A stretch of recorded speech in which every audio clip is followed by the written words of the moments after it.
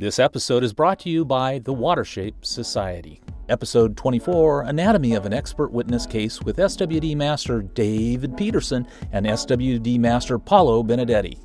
They'll be discussing about the process of an expert witness case, from beginning to end, and how to avoid litigation. Enjoy this informative episode. Hello and welcome to the Ask the Masters podcast. This podcast is dedicated to discussions about the design and construction of water shapes. The hosts of the show are all certified SWD masters who represent the leading builders and designers within the water shaping industry today. Well, here I am today on Ask the Masters with fellow master Dave Peterson from Watershape Consulting. I'm Paulo Benedetti from Aquatic Technology in Morgan Hill. And today our topic, we're going to be talking about expert witness work. We're talking about cases, talking about not specific cases, but talk about kind of the due diligence and what happens and kind of the process of a expert witness case from kind of beginning to end, and what pool contractors can do to avoid having us step foot in their projects. Yeah, well, it's funny. Most of these cases start off with very simple things, and it often is a small argument, maybe between the homeowner and the builder. Other times it might be, like a crack shows up or the tile, starts falling off, and usually there's just a lack of communication, and the builder isn't willing to step up and do something about it. And so over time, that starts to wear on the owner to the point where he says, you know what, I'm done. I'm going to go get an expert. And then we get out to the field, and we were called out to look at one or two small things, and it's our responsibility to find out any other issues with it. It wouldn't make sense for us to go out and just look at the crack and ignore an electrical problem that might actually kill somebody. So our requirement, our due diligence requires that we start digging into a lot of other things that go beyond maybe the original claim. And so we end up oftentimes unraveling a lot of issues. There's you're really looking behind the curtain at that point. And sometimes behind the curtain is you're coring through the pool and finding voids behind the steel's in the dirt. There is no steel. I found that in one of our projects, just not nearly enough steel, or the spacing was much greater than the original drawings. And then we start digging into the drawings and finding problems with the engineer's construction documents.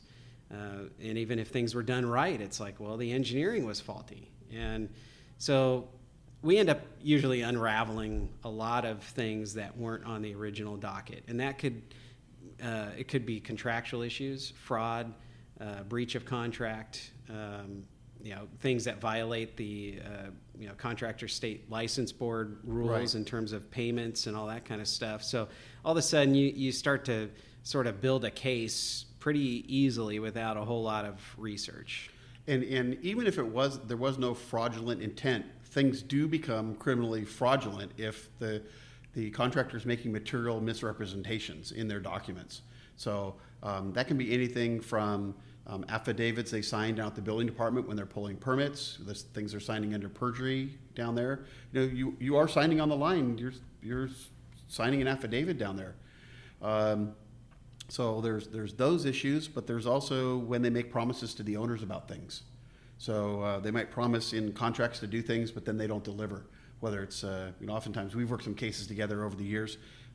We go out and actually look at the contract or the original plans and say, okay, it said they're going to have this and this and this and this. And then we go, wait a minute, there's no UV and there's no ozone. Where is it? Mm-hmm. You paid for it. It's in the contract, but it's not here on the equipment set. Right. So sometimes it might be just sheer oversight. Those kind of things are kind of hard to prove. But when there's things, material misrepresentations about the size of the pool, where it's placed, that they're hiring different experts, engineers, and soils engineers, and they just never come out to the site, things are going to start to unravel. Yeah, and documentation is really important, and some of the easiest cases have been the ones where the owner was taking video and lots of photos, and even photos, at some point through the discovery process, everybody's information all gets pooled together into a library, and you get to see photos of the whole process as it was going on, and sometimes videos, and then we end up using those as evidence in the case. And a lot of homeowners are excited about the pool being built, so they're out there taking pictures of the various progress and phases of construction. Oftentimes after the crew leaves for the day, they go out there and just kind of documenting what's happening and the timelines as it goes on. So it really allows us to kind of go back without even doing destructive testing. We can actually zoom in and see exactly what happened. It also helps with our destructive testing because we can zoom in on specific areas and say this is an area we want to focus on. Mm-hmm. Yeah, and sometimes the photos help the builders get out of trouble too, because I'm not always representing the homeowner. Sometimes it's the builder that's being accused of some problem, and then I can start to look at the photos and say, well, no, I mean the owner's expert is claiming X, Y, and Z, but look, here's a photo that flies in the face of argument X, and here's one that disproves Y, and here's one that disproves Z. So, where is the truth, and what is really the root of the problem? Right. And I'm not afraid to say, you as the builder, you goofed this up, you got to go fix it or pay for it to get fixed. But and there's a learning process there, and it's unfortunate, but I don't want to get in that position where I'm okay with something bad happening on one job and I'm not okay with it on another job. It's either done right or it's done wrong. It's pretty black and white. Yeah, and you just lay it all out. And I've made mistakes, and I've just said, you know what, I got to go fix it. You've got to own it. I had a raised bond beam detail, and it had curves. We did this probably in 2005. My tile crew went out there, and they were putting the tile on in a diamond shape, and they tiled this whole back wall. And I get this call from the owner, just upset that it didn't look right. So I immediately drove out there and I looked at it and I said, "You're right. This is awful." And I hadn't been out there in 2 days, so I didn't see it. One of my other project managers was running it, and just he thought it was acceptable, but he thought when it was grouted it would all look right. And I said, "It's never going to look right." So I said, "It was crooked." Yeah, it was just, on a radius, things are just hard to do. And they were trying to put the tiles at a diamond, and I just said, it's not going to work on a curved wall like that. You got to straighten the tile out. You don't have a tile bender? So we stripped it all out. At my own expense, and I bought all new tile, and we just went and fixed it. But the second job wasn't done very well because the radius in a couple of spots was so tight that even though we now turned the tile to the right shape and didn't have the corners popping out and that funky shape. If I had known they were doing a diamond to begin with, I would have said it's never going to work on a radius. But even when they straightened it out, it didn't quite look right. So guess what? I told them to do it again. So we did it 3 times. We ended up. Did you pick smaller tiles the last time so they could actually? Yeah, we went with a smaller tile, and that was one of the problems. It's finding those real old time craftsmen that have the board stretchers and the tile benders. There are very few of those craftsmen out there that can make that stuff work. But it's about communication and just getting things right. And I think if the builders, when they're first accused of having a problem, would just say, you know what, we goofed this up, we're going to fix it, it makes everything go a lot smoother. And I've had builders call me up and say, I built this pool, it's been great for 3 years, it's got a crack in it. Before this thing blows up in our face, I told the owner that I will fly you out there and get an engineer to look at this. And then I end up developing, a relationship between all of them to try to resolve it with the understanding. Try to mediate it and be proactive. Right. Yeah. I mean, clearly one person's paying my bill to come out there. And as an engineer, you're supposed to, really focus on your client. But in that kind of a situation, it's not a confrontational thing. It's the owner and the builder have kept good communication, and they've both agreed that bringing in a third party to not even mediate the situation, just to figure out what is the best solution to fix this. And if I come up with a $20,000 solution, the builder goes, Great. That's better than the $200,000 lawsuit I was facing a week ago. So we'll do it. And everyone moves forward, and it's a much better deal, you know. So it could work both ways, finding out about all these little details and everything, and working for either builders or the owners. To me, it doesn't really matter. It's whoever gets to me first, I guess, gets the benefit of my expertise. And one thing as an expert witness that I always make sure that I tell clients is, look, the cards are going to fall where they fall. And if I'm hired by the homeowner or hired by the builder, I said, my job is to call it like I see it. And just because you're paying my bill doesn't mean that I'm going to render an opinion that's positive, that paints you in a positive light.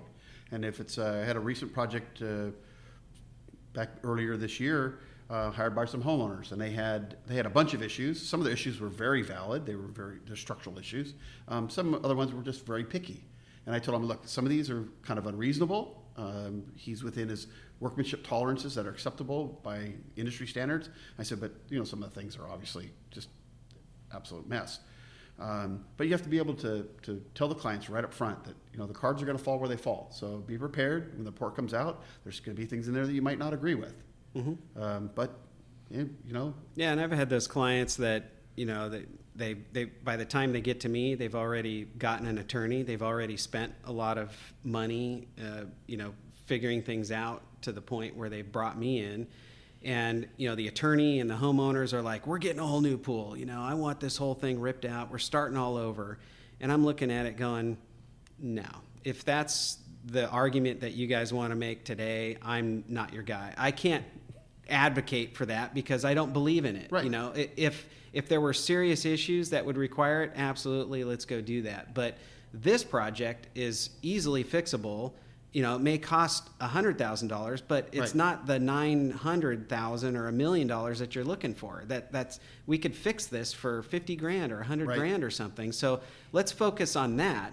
And if we do that, then the other side will probably be a lot more reasonable about, hey, this is the right way to do it. Maybe their insurance will cover it, or maybe the builder can just write a check, or maybe the builder will come back in, if they're trustworthy, to actually do the repairs. Right. And fix it. It's not a big deal, but yeah, it's you want to you as an expert, you want to support the truth over everything. And you don't want to advocate. And what's reasonable. Yeah, you don't want to advocate an unreasonable position. Right. And not every pool deserves to be ripped out. Absolutely. Not every pool deserves to be torn out. A similar case was an issue with a leaky pool. And the owners were insisting that they wanted the whole thing torn out. And I said, no, it's a $20,000 fix. Mm-hmm. We just need to address the leaky skimmer that doesn't have rebar around it that's pulling away. We need to just open up the wall. Let's tie some steel in. Let's install a new skimmer. Let's get it tied into the shell. We'll deal with it. Mm-hmm. It's just a very simple fix. Replaster the pool. The biggest expense was replastering the pool. And of course, the builder didn't want to deal with that. And I said, well, you know what? Otherwise, they're going to push you for all the damage to the landscaping and everything else. I said, if they're willing to do it for $20,000, run. Run. Let's talk about insurance for a minute, because I think a lot of people misunderstand how general liability insurance works, because it doesn't cover the builder's workmanship issues. So a lot of people are under the misunderstanding that if you build something incorrectly, that your insurance company is going to pay to fix it. And that's probably the big mistake. What the insurance companies cover is damages that result from your workmanship. So, for instance, if you have a pool that's leaking, and then the leaking water causes damage in a basement or in a wine cellar, it'll pay to fix the damage to the wine cellar. It won't necessarily fix the leaky pool. It'll fix the resulting damage. If your backhoe operator swings his backhoe around and takes out the roof or the eave or a wall or a window, it pays for that kind of damage. So builders have to understand that I can just go out there and do whatever I want. My insurance company is going to step in and cover. There's no insurance for stupidity. There is no. Absolutely. And there have been cases where the insurance companies have basically said, you were negligent, we're out of here. Mm-hmm. And they won't pay for that third party. And then the builder's finding that not only do they have to defend themselves against their clients, they have to sue their insurance companies to get that third party coverage. So sometimes they can say, look, you were out and out negligent. Your contract doesn't cover negligence. Yeah. Where we have seen some success is, let's say the builder goofed up on the steel and the resulting damage was that there was a crack. And to fix the crack required us to strip out the plaster, maybe strip out some of the concrete, lace in some new steel, shoot it back in, and then replaster. We would be able to recoup the cost of the plaster because the plaster was sort of in the way of doing that other work. And maybe it couldn't just be patched. Maybe it all had to come out. And maybe that even extended up to the tile. So we've actually, been able to get like tile and plaster covered, but the crack itself was, really a negligent design or construction defect of the original construction, and so that was not covered. Right. And what we've tried to do on some of these cases is try to get multiple parties to sort of pitch in and help. It's like, hey, if the plaster can, with this issue, maybe the plaster can donate labor, and maybe these guys could deal with the steel, and there's demo. Why does, maybe the general contractor can handle the demo because he's got people, even though he's not a pool builder, he's got demo guys that can come. Jackhammers, right. And so, maybe sometimes the solution is you end up sort of saying, well, what if you do this and what if you do that? And all of a sudden everyone's kicking in, $20,000 a piece in labor or materials to pull it together. But, we try to be creative in our solutions to make the best situation that we can out of it. You were talking about how they're not responsible for for that negligence. Being able to have good documentation is very critical. I've done a number of cases where I've represented the pool builders, and maybe the builder didn't have a third party review their steel or have the structural engineer review the steel. And the steel guy might not have used the proper steel schedule. Builder didn't catch it, even though that's the responsibility ultimately falls on them. But it allows them to also do cross complaints against some of the subcontractors, where we see the subcontractors maybe use the wrong kind of steel chairs or something, or steel's placed too close to the earth, or wrong size bars, they're placed wrong within the wall. So as a builder, how important is having lots of pictures of your project from beginning to end? Right. It's critical.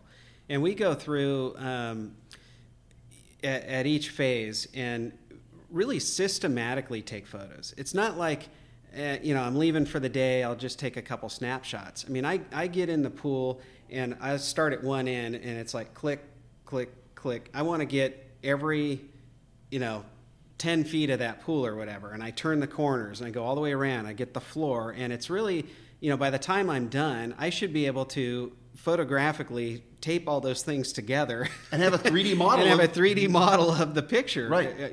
With photos when I'm done.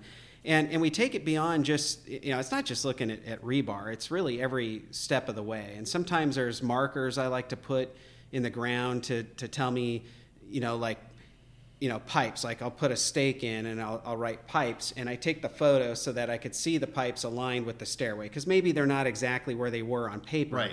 But maybe down the road there's some leak. At least I could go back to that and say, you know what, the pipes I know are right here because look at this photo. This, the top steps ends here and it looks like it's 8 inches over from there. And usually you can scale some other objects in the picture and say, look, here's a 2x4 or a 2x6. Now let's take that and lay it here. And we can go, okay, it's 18 inches from the step based on the scale in this image. Yeah. So I've even measured pools by counting the number of 6-inch tiles. Right, exactly. The pool is 43 feet long. Exactly. So, if builders don't have, digital cameras are so inexpensive right now. You can get a high quality digital camera. Every field supervisor, anybody who's out in the field with construction should be taking tons of pictures where the pipes are, the excavation, the open hole. Take a picture of the soil all the way around. The other thing we do is, like when we're doing waterproofing or tile work or anything that might be temperature sensitive, we have one of those little Ryobi infrared monitoring devices. It actually clips to your phone, and it plugs into the headphone jack, and you download this Ryobi app. And what's cool about it is it shoots out a laser, and you can take the temperature reading at that point. But you see on the screen where the laser is pointing to. It's got the time of day, and you can even put in the owner's address or name or something like that. So let's say we're doing waterproofing, and I'm reading the spec, and it says, not to be applied over 94 degrees or something. Well, I make the guys, before they start in the morning, do that, and I tell them every hour I need that documented, because if a year from now we have a delamination and the manufacturer says, well, you must have installed it on a hot day or something, I'll say, oh no, every hour we recorded it and we averaged 14 degrees below what your spec says. So it can't be that. And we've got photographic evidence of it, and I can't make that up later. Right. It's kind of irrefutable. I'm a little less high tech than you. I've got those $19 Walmart thermometers that you buy in the garden department, and I hang them in the pool. And the same thing. It's the guys, just take a picture. They're date stamped. We've got the picture of the big thermometer. We know, it's within a few degrees. Yeah, but surfaces can have a different temperature. Absolutely, but we're usually air. always shading. We're always shading our work anyway as we're moving along. So just knowing what the temperature is in the work area where the guys are working is very critical. Along those same lines, the other thing that I like to do is when we take delivery of big batches of bagged materials, whether it's thin set or mortars. I'll photograph the pallets also. So I'll get up and I'll take a picture of the tear strip off of a mortar bag that shows the date code, the lot, the batch. And then I'll do the same thing with setting materials. I'll flip the bag over and take a picture of the factory stamping that's on the bag that shows the lot number, the date and time it was manufactured, so that I've got a record. And then I'll usually go back and transfer that to my invoice from the distributor. So in my documentation at the end, we come back, the manufacturer says, you know what, we had a bad lot. We had some polymers that kept re-emulsifying. We've got thin sets that keep, releasing. It's not you. I can say, great, now kick me down materials, labor, tile, we'll solve this problem. So those things happen, but if you can't prove that you're from those lots and you're affected by those batches, you're out of luck. Yeah. Yeah, and we do a lot of the photos just with cameras, just with our phones now, where everything is automatically going into Dropbox as soon as you reconnect to Wi-Fi. And then it's easy to tag all the images. And things like that, I always tell my guys, I want every box of anything that's colored. I want a photo of whatever that color is, because we've had owners at the last minute change colors. Like maybe we even have something in writing saying we're going to use this ivory, but then, at the last minute they're like, oh, well, we actually use this other white, inside the kitchen, and that's what we want to use. We want here. Glacier white. And then it's like, and then, sometime down the road, it's like you're trying to do some other tile thing, and all of a sudden you're pulling up ivory because that's what your notes say, but you didn't know your guys were told to do something a little bit different. But now if we got photos, it's like, I'm telling them, hey, go back to the photos. Don't look at what our notes say. Right, because things have changed. Yeah, things always change. Yeah. Yep. So it's and the other thing that's neat is when I'm in the field, the other thing I do with photographs is I always take pictures of my permit cards. So somebody will always call me later. Hey, you got this permit number? Do you have this? Do you have that? It happened just the other day when I was down here. My electrician called up and said, I need the permit card. Where is it? And the owners are on vacation. It's locked in the house. And I said, oh, here, I'll text you a picture of the front and back of the permit card. Yeah. So, even the whole drawings, because the city will write stuff on it. They'll put stamps. They'll put conditions. And every once in a while, I've had my guys leave that stuff out, and some freak storm comes in, and I get there the next morning, and everything's just bled away because it was all in the rain. Or they leave it out in the sun. Or they leave it out in the sun, and it's faded, and there's nothing there, and you go, oh my gosh, what does that say? Right. Right. So it's very critical. Photographs from beginning to end, and even if the homeowners take those same pictures, it's great because now we can compare images. And especially if you get some of those unreasonable homeowners to say, I'm insisting this. And go, well, look at your picture. In your picture, they did it right. Right. And sometimes when they see that they're in their own images and it's their own work product, that's proving the fact that saves the builder. They kind of go, oh yeah, I guess you're right. Yeah. I mean, what can they say? So, so anyway, so once once a defect has been identified and the expert gets out to the job site and has created this report of all the things that they've identified, either through photographs, documentation, field observations. If the parties haven't really come together and you're kind of suspect of the structure, what's kind of the process of deconstructing the shell or doing core drillings? What's kind of the process there? Yeah, I think for us, a lot of it starts with coring the pool, because a compression test you can get out of a 4-inch or 6-inch diameter core will tell you a lot about what's going on. First of all, we can, the compression test will tell you whether you met the spec. And we've had pools that came up so far below spec, it's like, there's no way to save this pool. It's never going to hold water. And other ones where maybe it didn't quite come up to, maybe 4,000 or 5,000 PSI, maybe it, came up to 3,000. And then we could go back and kind of reverse engineer it and say, yeah, you know what, 3,000 works structurally. It doesn't meet the code requirements in the durability chapter of ACI 318, but maybe we could solve that with a very robust waterproofing system or something like that. And we end up spending some more money somewhere else to extend the life of the shell, because they didn't get it out of having a really hard shell to begin with.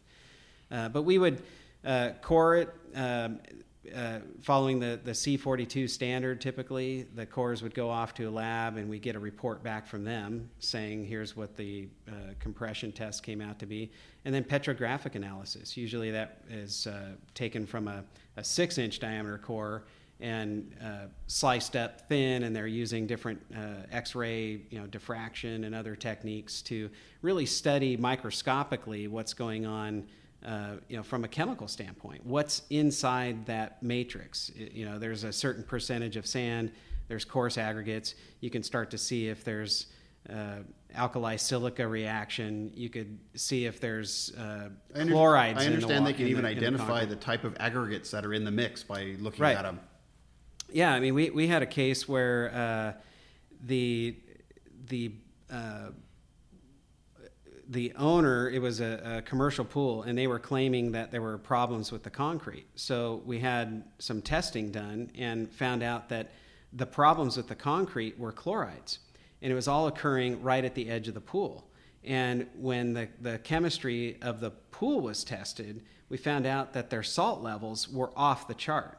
They had been dumping chlorine in there for years and years, and of course chlorine is salt, right. And it's a salt maker. That's what chlorine means. And the salts get splashed out onto the deck. In fact, I was in this pool while people were doing laps, and every time someone would do a flip turn, you would just see them kick this big wave up onto this deck.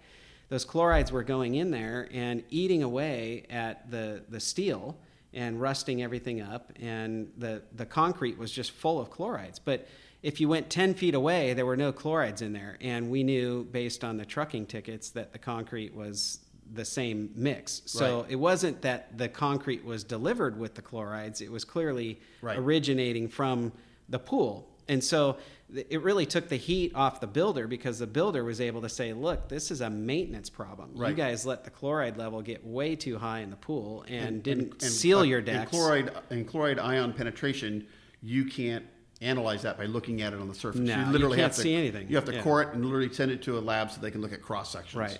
And maybe if the owner had sealed things up better, it might have worked. Maybe the original concrete spec could have been better. Maybe they should have used stainless steel rebar on the edge details or denser something. Concrete, maybe waterproof admix. Yeah. So there was actually plenty of blame to go around, but you couldn't just blame the guy that poured the concrete. Right. It wasn't. That wasn't the issue. In fact, the concrete looked fantastic everywhere except for right around the pool, where the concrete was getting etched and the spalling of the corroding steel and everything.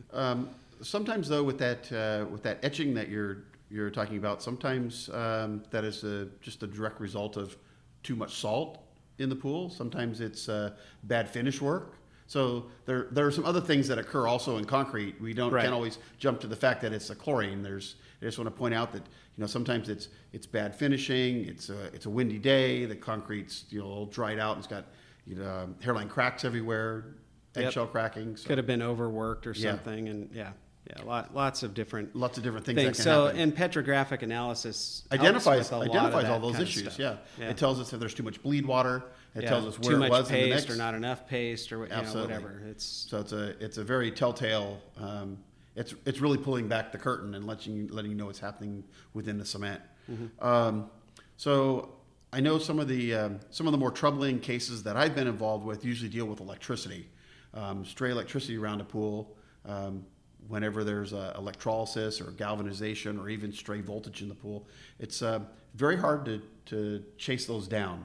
I've had the privilege of working with Dr. Hamilton on a case, and he literally spent 4 days trying to find the source of electricity, and it wasn't coming from the pool. It was coming from a commercial dryer in the basement. They have a commercial laundry at this estate, and it was whenever they ran the dryer.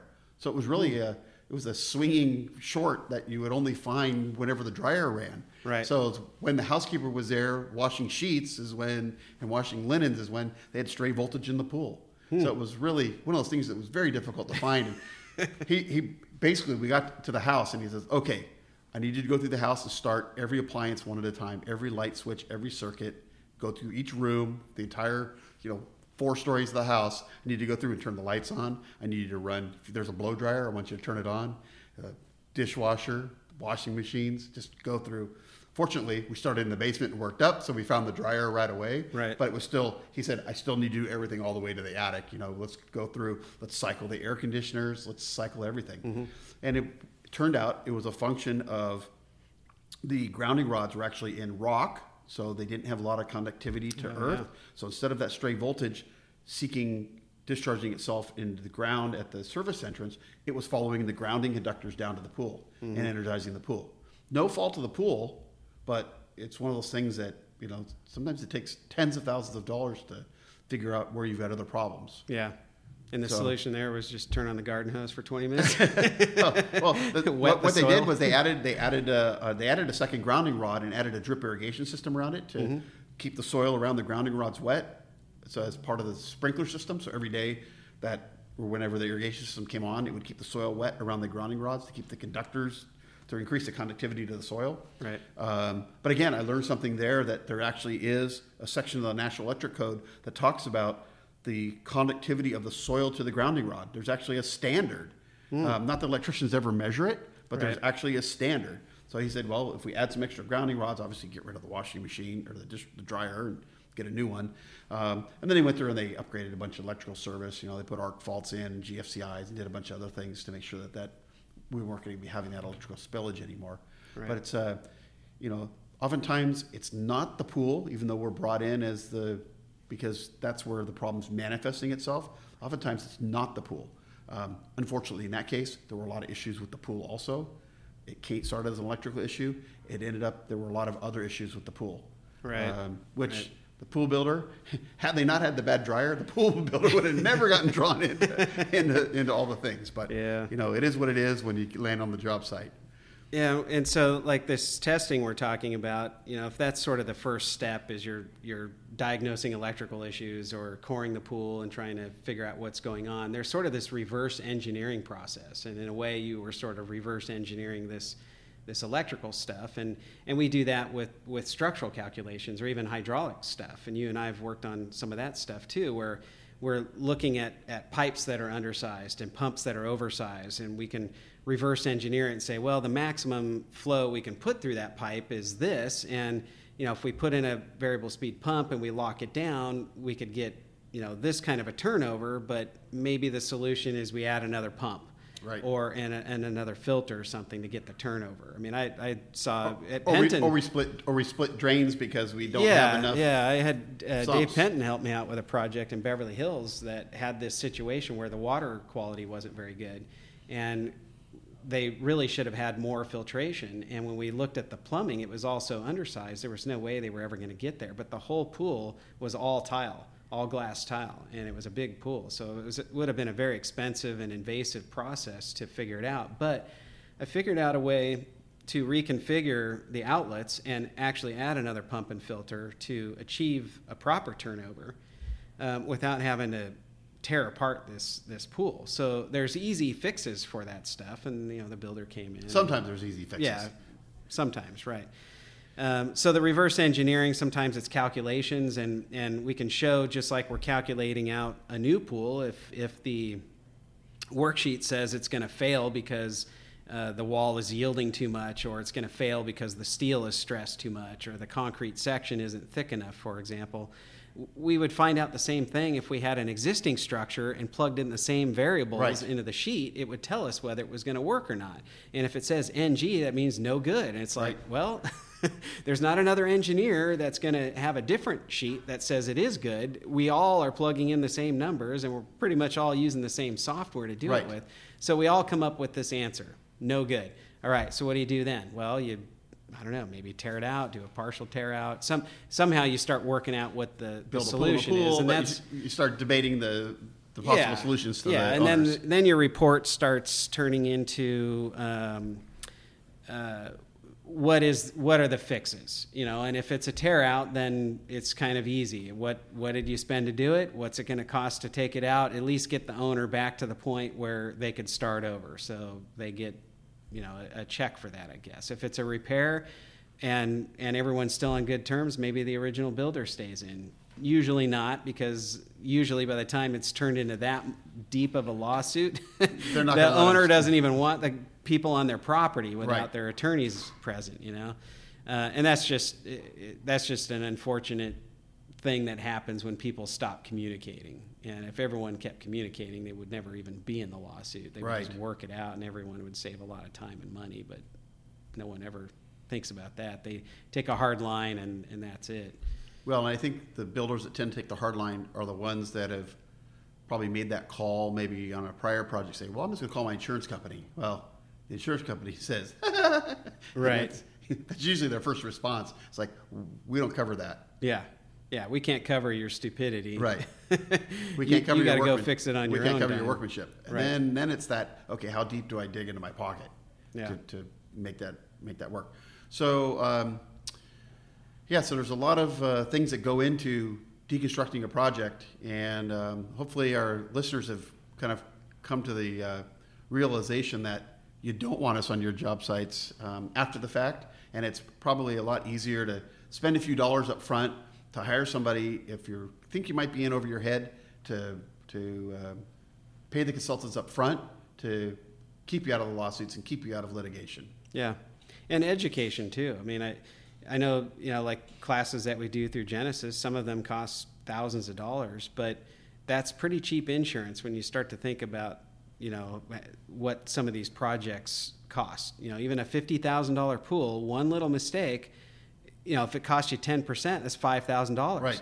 Well, what if you spent $3,000 taking a really good class and then didn't make all those mistakes anymore? Right. Now you just saved a couple grand, and you got to go out and have a little fun over and over and over something. and over again. Yeah, right. Yeah, right.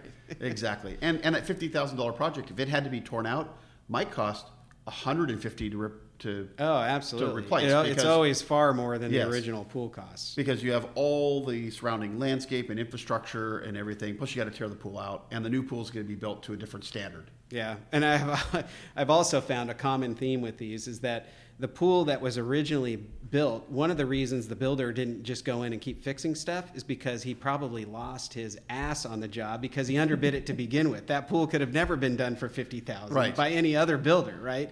He bid it for $50,000, built it for $50,000, lost money, and that's why he wasn't willing to step up and fix the stuff. Right. So now it shouldn't be a surprise that things cost 3 times as much to fix it. Okay, so I wanted to thank you for joining us on this episode of Ask the Masters, and I look forward to seeing you again. Thanks. All right. Thanks for listening to the Ask the Masters podcast, and don't forget to check out our Facebook page each week on Tuesdays for new episodes of the show. I also want to encourage you to stop by the Ask the Masters Facebook page and invite other like-minded individuals to join us there as well. Feel free to jump into the conversations and even post your own questions. We want to create a community which fosters learning and discovery for the betterment of us all. You can also subscribe to the podcast on iTunes, Google Play, and Spotify. Please be sure to subscribe and feel free to share